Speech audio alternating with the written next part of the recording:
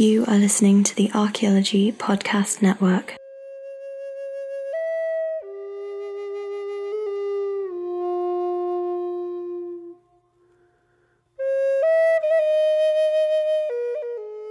Hello and welcome to the Prehistories podcast with me, Kim Biddulph. We are part of the Archaeology Podcast Network. The aim of this podcast is to discuss with fellow archaeologists the fictional stories set in our prehistoric past and explore how well we think they've brought them to life, and how difficult it is to flesh out the dry archaeology reports so that we can focus on the stories of the people who lived at those times. In this, our Christmas episode, I'm talking with Professor Francis Pryor of Flag Fen and Time Team fame. Hello, Francis. Hello, Kim. Thank you very much for joining me to talk about this book. We're going to be discussing a children's book called The Ravens, which was written by James Dyer. It's set at the time of Caesar's invasion of Britain, the first invasion, I should say. And we're going to discuss kind of the issues that it raises about Iron Age society, and particularly about the use of hill forts and things like that. So the book is actually based on Ravensburg Castle in Hertfordshire, and the author, James Dyer, was the archaeologist who directed excavations there in the 60s and 70s. That's right, isn't it, Francis? You dug with him there, didn't you? I did, yes. I always thought it was in Bedfordshire, but I'm sure you've got it right. It's just on the border. It is just on the border, isn't it? I think that a member of the North Hertfordshire Archaeology Society, Gil Burley, got in contact with me and and so we discussed that it was actually in their territory. Okay. Apparently so. Although, of course, the boundaries may have changed. That's the thing. No, I doubt it. I think I got it wrong, and probably dear old James did too. Yeah. So can you tell us anything about the excavations that happened at the time and what you took part in, what you dug up? Well, yes. I mean, I was there. It was 1963, the summer of 1963, Wow. which is way back in the Bronze Age. Indeed. Yeah, before I was born. And I'd only just learnt to drive. Right. And I hadn't yet gone to university. That was going to happen later that year. Right. And I was looking for something to do over the summer in my gap year. So was this your first dig, or had you been on digs before? No, it was the first dig I ever went on. Wow. So you learned everything there? I did. I absolutely did. And James Dyer was the kindest, nicest man. He really was. I was terribly fond of him. I think we all were. He was a lovely man. And he took immense trouble with everybody. Yeah. And I can remember the site was up in some quite steep hills, not very far from Luton. And I drove my grandfather's car. My grandfather had died a couple of years previously, and I inherited this ancient car which used to rattle. And I drove there for I think it was about 3-4 weeks that the dig went on. And right up in the hills. It was quite a difficult bit of driving. And I basically learnt how to be an archaeologist. So, I learnt what sort of trowel to buy. And I learnt how to use it. I learnt the basic tools of my trade.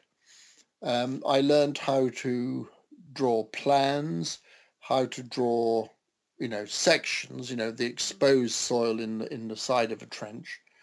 I learned all the things that really matter, and it was done in a very gentle, kind way, constructive way. So he didn't say, Francis, you're an idiot, you can't keep your pencil sharp or something. It was all done very nicely. And the people who worked on this dig were mostly older people, I suspect, looking back on it, they were probably retired.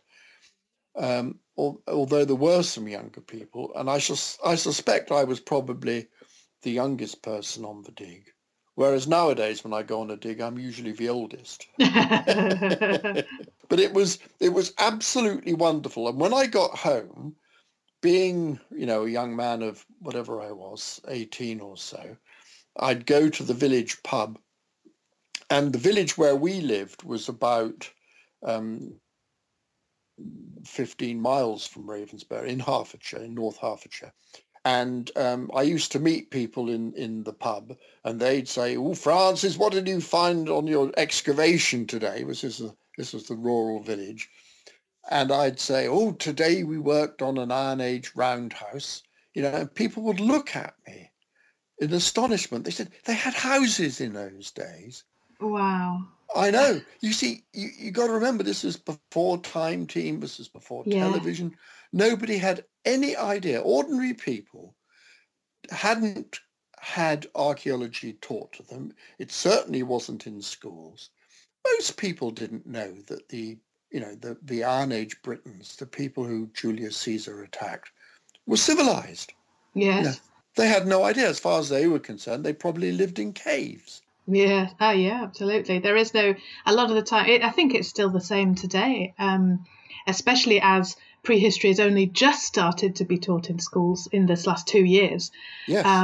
So there is an idea that you went straight from caves, which everybody knows about, to the Romans, and that's it. And there's not the huge amounts of with Stonehenge along the way, everybody knows about Stonehenge. But they may as well have been built by a cave person like Stig of the Dump, which I'm just reading to my daughter at the moment. I might do a podcast on that at some point. I love Stig of the Dump. Yeah, it's a great book.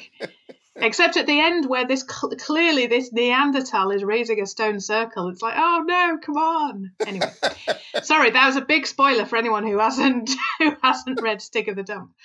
But we're not doing Stig of the Dump right now. It's just that I'm reading it at the moment. We're doing The Ravens. So what kind of things were you were discovering roundhouses and you were digging those up? Did you dig into the Hillfort ditch or anywhere like that? Did you dig any storehouses or other features? Yes, we did quite a lot of storage pits. Yeah. Which probably would have been outside houses. Where they stored their grain. One of them, I think, we even had grain in it. Wow. Yeah. That's pretty good preservation. Absolutely, because it was sort of chalky soil, because we were up the top of this hill. There was a bit of clay there, but chalk when you went further down. Mm-hmm. And then I and another chap, we dug a section through the great ditch and bank that went around the edge, as they're known as the ramparts, that went around the edge of the hill fort. Mm-hmm. And it was quite extraordinary. I mean, I was very fit in those days, but I can remember thinking, by God, I mean, people in the Iron Age shifted this stuff without modern picks and shovels. Yeah. They did it using red deer antler picks and we didn't have digging sticks. Yeah, or digging sticks, all of that stuff. I dug through the big bank around the outside. Well, there were 2 banks, 3 even. Really? And I dug through one of them. And then in a very, very, I'll never forget it, we had a very heavy rain. It rained hard overnight, and then it was still raining in the morning when I got there. And this was towards the end of the dig. And my job was to draw the exposed walls of this bank, the section, as we call it. Yeah. And in this very heavy rain, we had a collapse. And the walls actually collapsed from the bottom inwards. Oh, wow. Yeah, and so if had I actually been in there, it would have caught my feet, and that would have been horrible. Yeah. It was about then that I learned that on archaeological digs, you've got to be very aware of your personal safety. You know, you really can, if you're in any sort of a hole, it doesn't have to be a deep one. You've got to be so careful about your safety.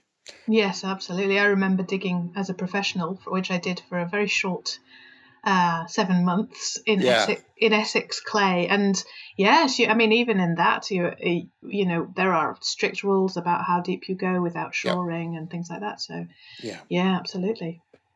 Yeah. Amazing. But so I mean, I did, and we dug part of a roundhouse. It was terrific training for the archaeology that's, you know, occupied me for the subsequent 40 years. Indeed. Yeah. Yes. I mean, the roundhouses, what's left of the roundhouses after they've all rotted away? What do you actually dig up? Well, what you normally dig up, and over the years I've probably dug a couple of hundred of them. Yeah. Is the a gully, it's called, which is in effect the gutter, which takes the drips that come off the round roof. So they got a conical roof, and then you have this gully around the outside, which takes the drips that come off the roof. So that's normally one of the first things you find. But if a site's been quite badly damaged by modern ploughing, which is often the case, you won't get that gully, in which case the most frequently found things are the two posts on either side of the doorway. Most roundhouses in the Iron Age used to face south or southeast. That was towards the rising sun.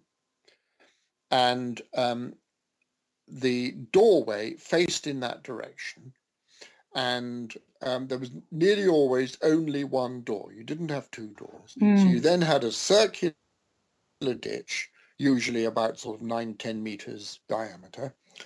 And what you find on a dig is the circular gully that goes outside the walls, normally about a meter, half a meter away from the walls. That helps to keep the walls dry. Then you find a ring of post holes, which are the holes dug to receive the big posts that hold up the walls and support the roof. Now, you don't find the posts on most sites, but what you find is the hole that was either made by digging into the chalk or by ramming a post into the chalk. And in the middle of that hole, if you're very lucky, you'll get what we call the post ghost, which is a slightly darker stain in the dark hole of the post hole. And that is the ghost, the last remains of the post that was driven in there. So we'll get a ring of post holes, and sometimes, if the house is burnt down, you'll get burnt clay, which still has got woven wood impressions in it from the walls. It's called wattle and daub. And then the other thing you nearly always find, unless you're very unlucky, is the hearth that went in the middle of the house, which was where the Iron Age lady who ran the household did the cooking. Oh, did she? Oh, was it always a lady? We don't know. We honestly don't know. This is. I'd like to touch on that a little bit later. The reason I ask you for such was a wonderfully clear explanation of what you actually find is because I think this particular episode of the podcast would be very useful for the teachers who are now teaching about the Stone Age to Iron Age of Britain, to think about what evidence there actually is. And as I have the great privilege of working in a roundhouse and teaching children about the Iron Age at the Chiltern Open Air Museum, and I have to say, this last week with the rain, that little gully is really being very well created at the moment around their roundhouse. You can see it very clearly. Yeah. But inside it's all toasty and warm. So the other day, the kids were really surprised when I pointed out that it was raining very hard outside, and that we hadn't even noticed it when we were inside. I mean, you've actually built or helped, been part of teams that have built replica roundhouses, haven't you? I have, yeah. And in just before the Iron Age, they used to roof them with a mixture of reed thatch and turf, like soil cut off your lawn. And we built a turf-roofed roundhouse when they had the great hurricane that hit England in 1989, I think it was. And I remember being in our roundhouse, looking out of the front door at bits of modern factories that were just blowing past. Yeah. And yet here I was in a Bronze Age roundhouse, as snug as a bug in a rug. Yeah. Roundhouses are perfectly designed for our English, our British climate. They're terrifically wind resistant. They simply don't budge in the wind. They don't move. They don't shake. They are superb, much, much stronger than a square or rectangular house, which we all live in nowadays. We should live in. And I did a little survey when I started finding roundhouses in Peterborough. Yeah. And I worked out the floor area of an Iron Age roundhouse was almost exactly the same as the floor area of the cottages that the Great Northern Railway were building for their workforce when they put the railway into Peterborough in 1850. Yeah. Wow.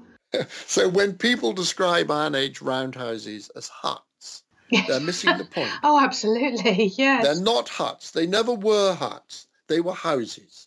Absolutely. And, often they're portrayed in the one at Chiltern Open Air Museum and at many other places where there are replica roundhouses. They are portrayed as one big open space with no upstairs and no divisions within that space, which might have been the case, but there are sometimes the lines of smaller fence posts, aren't there, inside, almost fence posts, dividing walls, So, but those are very much more ephemeral to find. They're very, very more difficult to actually pick up, aren't they? So it's, the reconstructions of all these roundhouses are experimental, really, aren't they? They are, but we do actually nowadays know an enormous amount about Iron Age roundhouses. And one of the things that's extraordinary is that throughout the British Isles, this includes Ireland, Scotland, Wales, Iron Age roundhouses were organised in very much the same way, which suggests not that people had telephones and were in contact, but they were in regular contact, that people were regularly talking to other people in villages all around them who were talking to other people in villages all around them, and so on. So that the houses, nearly all, have got doorways that face south or southeast, right across the British Isles. The other thing is that on the southern side of the house, that was the area where people prepared food and where they lived during the day. We can tell this from the rubbish that we find on the floor. Then at the back of the house, that's directly opposite the door, they often had an altar, a sort of ceremonial table or dresser, which was probably devoted to the ancestors. And in front of that, or beside that, sat the person who was head of the family, which in Celtic families may well have been a woman. And she would have sat there when important visitors came. So they'd walk through the door with the sun behind them, and he or she, the head of the household, would be sitting opposite the door. And of course, having come out of the outdoors, your eyes wouldn't focus on that person because the light would be wrong, but they could see you perfectly. And then on the northern side of the roundhouse, that was where people slept. That's where their beds were. And that's where occasionally we find burials, quite often of children, and sometimes children that had been reburied probably 200, even 300 years ago, mummies in effect. These have been found on some digs. So the organization of the house followed the movement of the sun every day, from day to evening to night. And it makes sense. In a modern house, you tend to put the sitting room, the living room on the south side facing the sun, whereas bedrooms tend to go to the back of the house. Yeah. It's partly convenience, but I suspect in the Iron Age, it was also something to do with not religion so much as people's view of the world. Yes. In those days, people didn't live like we do today, with a calendar which goes from 1995 to 96 to 97 or 2015, 16, 17. They didn't think like that. They thought time is cyclical. It's winter, spring, summer, autumn. Winter, spring, summer, autumn. That was what matters. Just as that's the way farmers think today. They think in terms of cycles. And that's the way people thought in the past. And they organized their houses in a way that reflected that. That's fascinating, and it overlaps a lot with what I try to tell children, and but some of it is quite difficult to actually say. I would say also that I tend to stand when I'm teaching inside a roundhouse opposite the doorway in that position as the householder, and it means that once their eyes have adjusted to indoors, they can all see me. I'm in the best lit place, and they can all see what I'm, the gestures that I'm making, and watch me as I'm talking. Because otherwise, it's very difficult for them to concentrate if they can't actually, pick me out. If I stand in the doorway, I'm just a silhouette, as you said, and it's difficult for them to see me. Anyway, it's all it's all fascinating.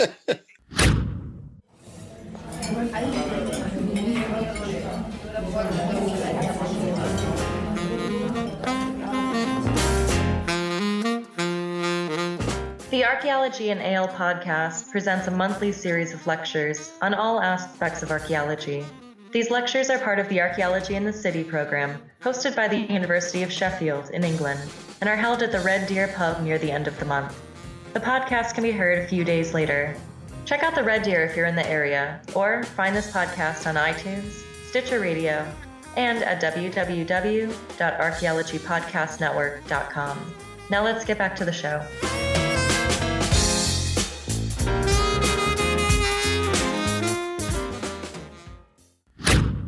Did you know that James had written this children's book? I did, actually, yes.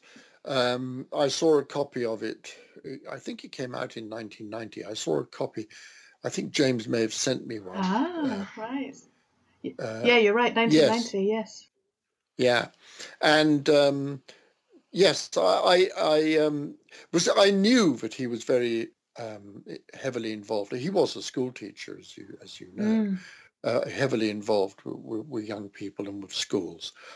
And I mean, single-handedly, I think he did more to introduce archaeology into schools than anyone else. And now that we've got prehistory in the national curriculum for primary schools, I think it's wonderful. And it's such a shame, I think, that James died before seeing that, yeah.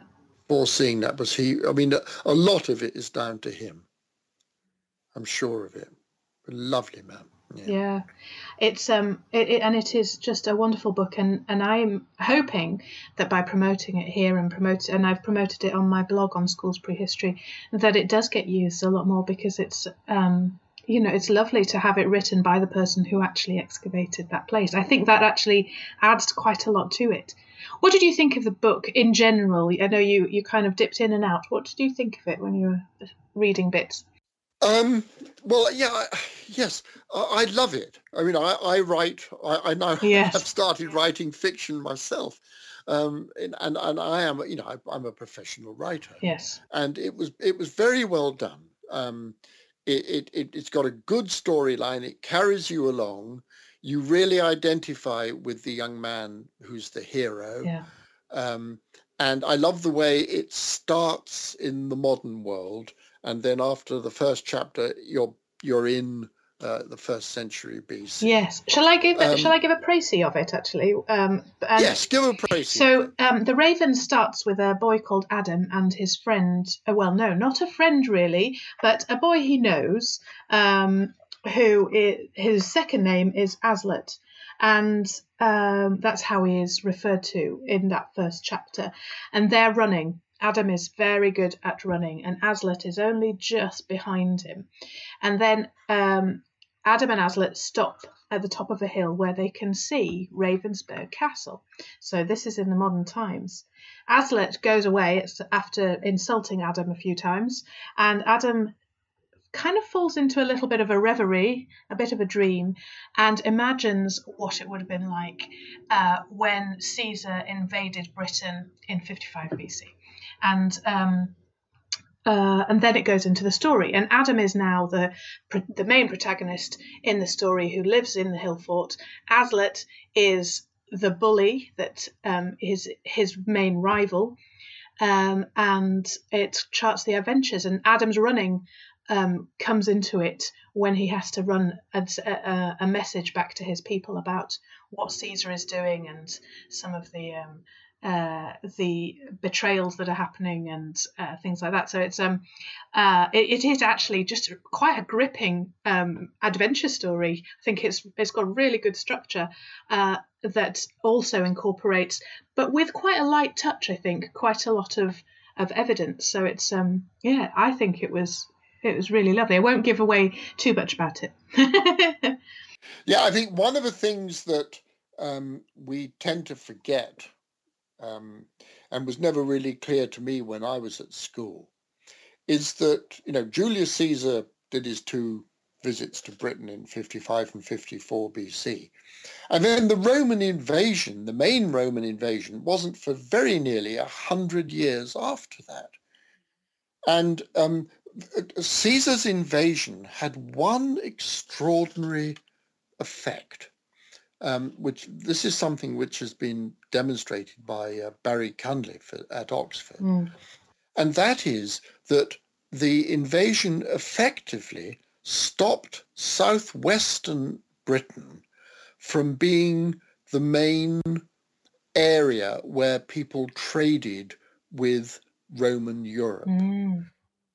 And everything switched east, away from Devon. Yes. and Dorset, and it switched east to Kent and to Essex, and that was the area that became very prosperous. Yeah. And one of the things that we always think, is that when the Romans invaded, which they probably did at Kent, but there is some doubt about this. But when the Romans invaded, everyone imagines that we Brits were standing on the shore, dressed in woad and hurling spears and daggers at them and being very unpleasant. But in actual fact, by then, the richer people in the southeast of England had been wearing Roman clothes for at least 2 generations, for 50 or 60 years. And we know that because of the sort of safety pins that they wore to hold up things like toga-like clothes. Yes. And known as fibulae. So that, many of the tribes, many of the important people and their servants and their tenants and people like that would have been firm supporters of Romans, of the Roman Empire. So it's a bit simple sometimes to think, it was us Brits versus the Romans. Yes. No, I'm sorry, it wasn't. No, absolutely. And I think it would be interesting actually to have a book that was set in those days before AD 43, Yes. to actually contrast the ravens with, because at this point, of course, the other thing is that the people in 55 BC, some of those Brits had been involved with fighting Caesar on the continent with the Gauls. So Absolutely. it wasn't like it was a big surprise and they'd never even heard of the guy. Anyway, it is a fascinating time, and it is sometimes, as you say, it's taught a little bit too simply. Then again, we're talking about it being taught to 7-year-olds. Oh, yes. However, I think a 7-year-old can handle a little bit of complexity in there. In fact, they love adventure stories, and they love that kind of. If you're telling a story, this is why I think using stories like this, fiction, is a great way to get across some of those things that would actually be just really difficult to explain if you were doing it in a non-fiction book. I mean, as you've mentioned, you are a writer. You're quite a prolific writer of both non-fiction, and you're writing your second book, or is it written already? Your second fiction book, Alan Cadbury novels. Right. Have I interrupted your writing? No. It's a pleasure. I tend to do my writing early in the morning. Right. But one of the things I love about writing fiction, I mean, I tend to write, murder, crime fiction. But one of the things I love about writing fiction is that it gives me an opportunity to bring archaeology into the present day. My hero is a chap called Alan Cadbury, and he's an archaeologist, but he's also a detective. Yes. Believe that if you will. Surely the two should be inextricably linked. Yes. Well, they are actually. Yeah. I have been involved. I have had policemen approach me and say, what do you think of this, that, or the other? I think many archaeologists have. But that's not the point. The point is that archaeology isn't actually about the past. It is about the past. Of course it's about the past. But it's about what the past can teach us about the present, how we can approach the present. I mean, if it was just about looking at the past, it would be like stamp collecting. It would be irrelevant. Yeah. But the fact is, archaeology teaches us about aspects of our own lives. Yeah. We can learn from the past. We can learn from the mistakes of the past. And I do wish modern politicians would learn from mistakes of the past. Oh, at least would know how to, would be able to quote some history without getting it wrong. I mean, yeah. God, I mean, I can think of one recent major military campaign in the Middle East, which every archaeologist I know said was going to be a disaster, and it was, and it's proved to be, and it's really messed up the modern world. And it's because politicians won't learn the lessons of the past because they're too arrogant and they don't think it matters. They think it's irrelevant. Yes. Well, it isn't. No, absolutely. I think yes, I've noticed that in your writing, the desire to plead the case for studying a little bit more archaeology and studying a little bit more history to get the so that you at least have some context for what's going on in the world. Yes. Yeah, and I completely agree with you. Now, I wanted to focus on the use of hill forts as well, which I know you've got some interesting theories about. And I'll start by reading a couple of extracts from the start of the book, where Adam kind of explains a little bit about the layout of the hill fort, and then we might discuss something, or I might go straight onto the third extract. Sorry, there's going to be a couple of extracts here, which talks about the attack on the hill fort by Caesar. So if you just bear with me, I am going to find my extracts. So this is Adam that's following his grandfather. So the boy followed the old man through the gateway into the fort. Adam's grandfather tied up his horse outside a large rectangular hut built solidly of wood with a thatched roof. This was the great hall of the elders. Adam was only allowed in the hall on special occasions. Usually it was dark, but piercing rays of sunlight would fall on the battle trophies, the heads of warriors killed in combat. An ancient, tortured face would stare out of the darkness and fill the onlooker with awe. So that's the first extract. And then slightly later on, we find out about Adam's education. The boys' house belonged to the king. In it, all the boys of noble birth were taught to become warriors. They were shown how to use a sling, to fight and wrestle, and when there was no war, the crafts by which they could earn a living. Gonor, the chief druid, taught them the legends of the kingdom, its laws and how it should be governed, whilst others taught them the skills of horsemanship. Now the time had come to choose a new captain of the house, and Adam and Aslet were the main contenders. So there's quite a lot to discuss just in those two extracts, really. This is Iron Age society, and should we start with the buildings? Because we have talked about roundhouses, but in this, James is suggesting that there were large rectangular halls in a similar fashion to, I suppose, a great hall of the Saxon period. Did you find any of those big rectangular halls when you were digging at Ravensburg, or are there others on other hill forts, or do they all tend to be round, even the large buildings? What do you think? Good point. Most hill forts are remarkable in that they produce roundhouses, and most of the roundhouses are of approximately the same size. Sometimes you'll get slightly more important houses facing the entranceway into the hill fort, and these are slightly larger, but what you never get in a hill fort, at least not to my knowledge, are big sort of palatial houses, big round houses. We only know of one, well, we know one in Dorset, and then we know one in Norfolk, really big round houses.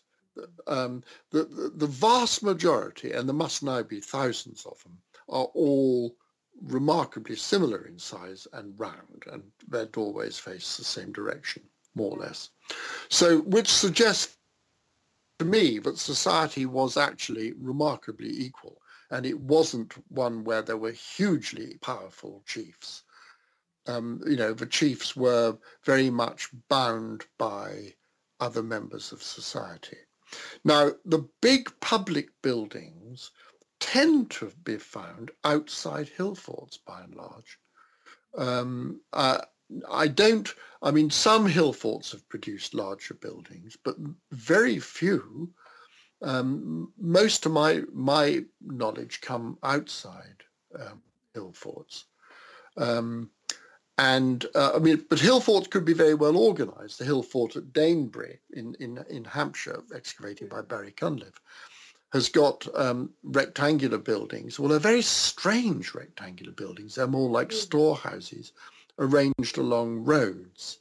Roads exist in hill forts.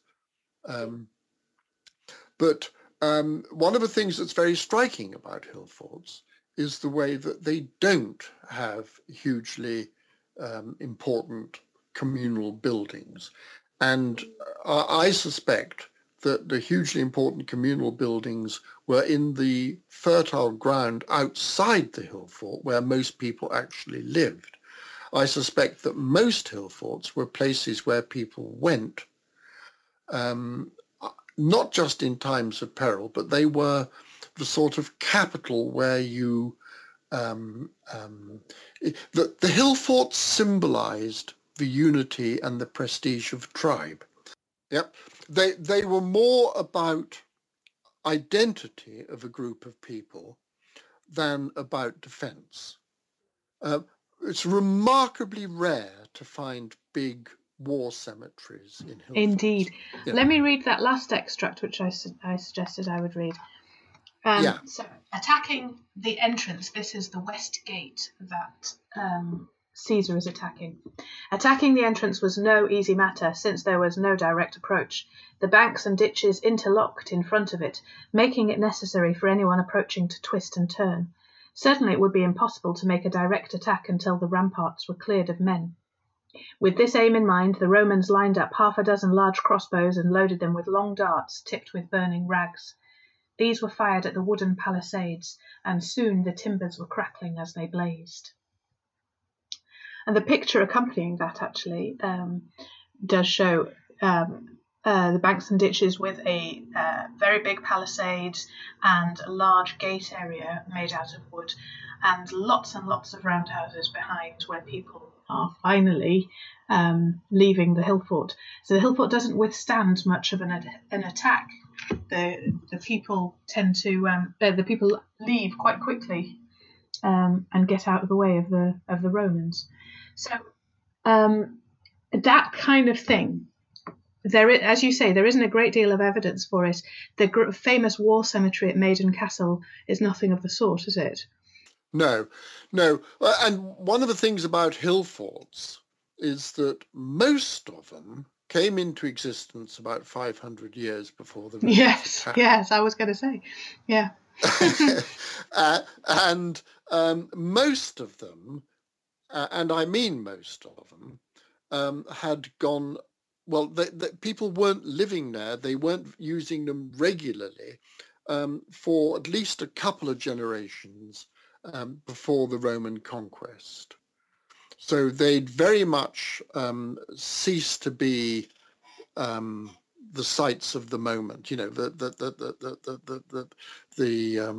forts. They weren't built. They weren't defended right up to the Roman invasion.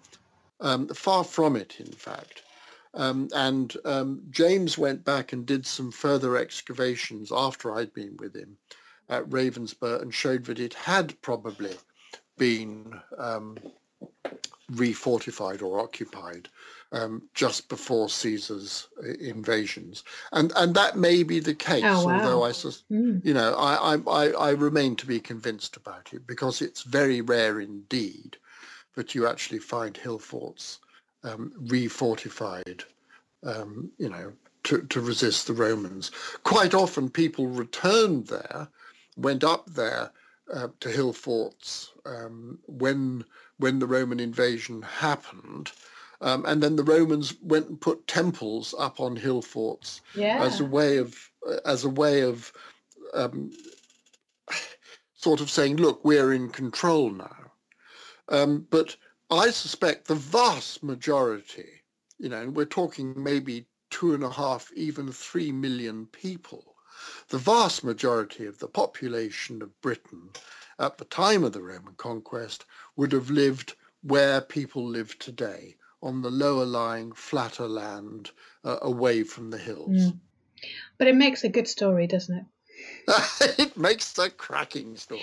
And I think that's one of the great things about writing fiction is also to, when you're writing fiction, you have to conflate certain things, don't you? And it might be a little bit awkward for an archaeologist reading it, thinking, but hill forts weren't even occupied at that point, or there's no evidence for Caesar attacking it. But does it really matter? No, I agree with you absolutely. I don't think it does. What does matter is that there was a Roman conquest. Admittedly, very few Romans came over when there was the conquest. The Britons were, generally speaking, against Rome, except in the southeast of England. But I mean, all the Scots and the people in the north of England and the Cornish and the Welsh and so on were all dead against Rome.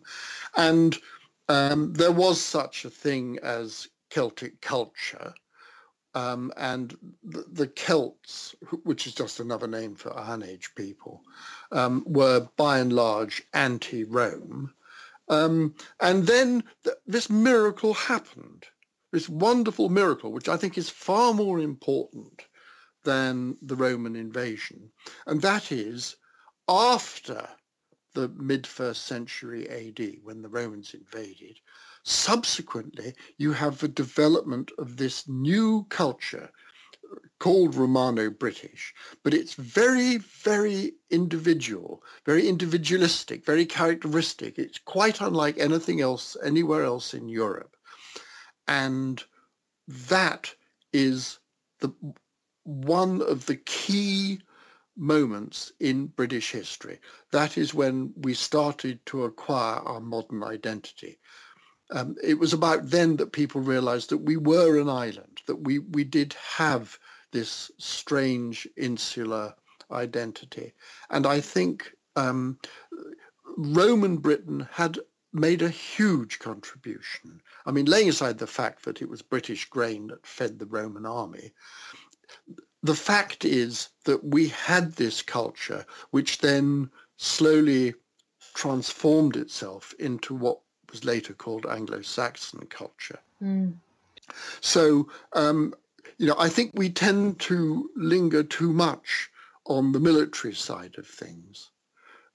Yes, we Brits were bloody-minded. We were difficult, but come the 3rd century AD, the 3rd and 4th century AD, we're also extremely prosperous. We have our Roman villas, which are unique. No one else in Europe has Roman villas the way we do in Britain. And we had this extraordinary culture which didn't involve towns. Roman towns in Britain more or less failed. But we had this rurally based culture which was prosperous, peaceful and successful, and frankly, I personally think was the envy of the rest of Europe. Yes, we're straying into territory where I'm not so familiar with all the historic stuff, but it is interesting because, as you say, that prehistoric mindset is not obliterated by the Roman period, by the Roman invasion or the Roman occupation. It is very much a British take on Roman culture, and there are endless discussions and debates about Romanization of Britain, but it is very much a case that the Britons took what they wanted from that Roman culture and made it something for themselves. However, the roundhouses do eventually go and get replaced by rectangular buildings, sadly, which I think is a great shame. No, I absolutely agree. They do get replaced, but other things continued. Everybody knows the myth, the Anglo-Saxon myth of King Arthur and the sword Excalibur. Yes. Yeah. Which was hurled into the lake, and the lady of the lake's hand grabs it and takes it down below the water. And King Arthur discovers the sword and pulls it out of the stone. Only he can do that. So I got cut off from Francis Pryor by my Skype.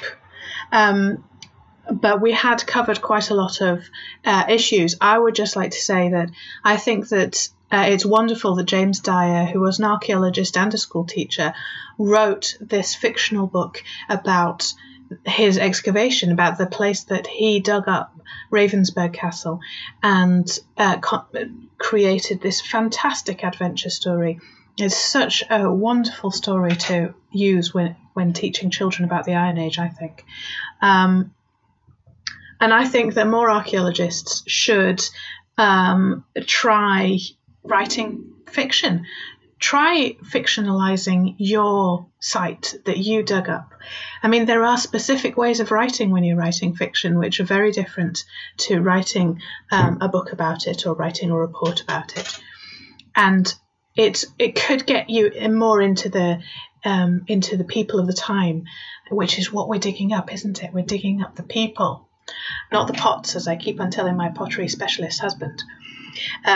So that's an interesting insight, I think.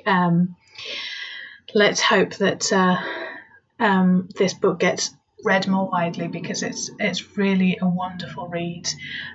I'd like to thank Francis Pryor for coming on my podcast and for talking us through all the basics of Iron Age archaeology, as well as giving us an insight into what James Dyer was thinking when he was writing all this. Of course, Francis himself is an author, as he mentioned, and his second novel, which is a detective story where the detective is also an archaeologist. And I meant to ask whether Alan Cadbury is based at all on Francis Pryor, but that will have to remain a mystery. His second Alan Cadbury novel, The Way, the Truth and the Dead, will be coming out soon, I hope. And you can get in touch with Francis on Twitter, where he is at Pryor Francis, and he has a blog as well, which is pryorfrancis.wordpress.com. So I'm sure he would be thrilled if you went and commented on some of his posts there. Thank you so much for listening to this episode of Prehistories with me, Kim Biddulph, and tune in to our upcoming podcast, which should include some real treats like a poetry special with Gavin McGregor.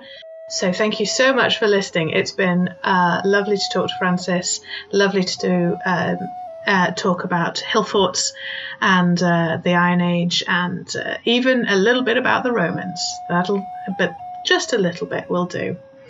Thank you so much, and listen in again soon. This show is produced by Chris Webster and Tristan Boyle, and was edited by Chris Webster.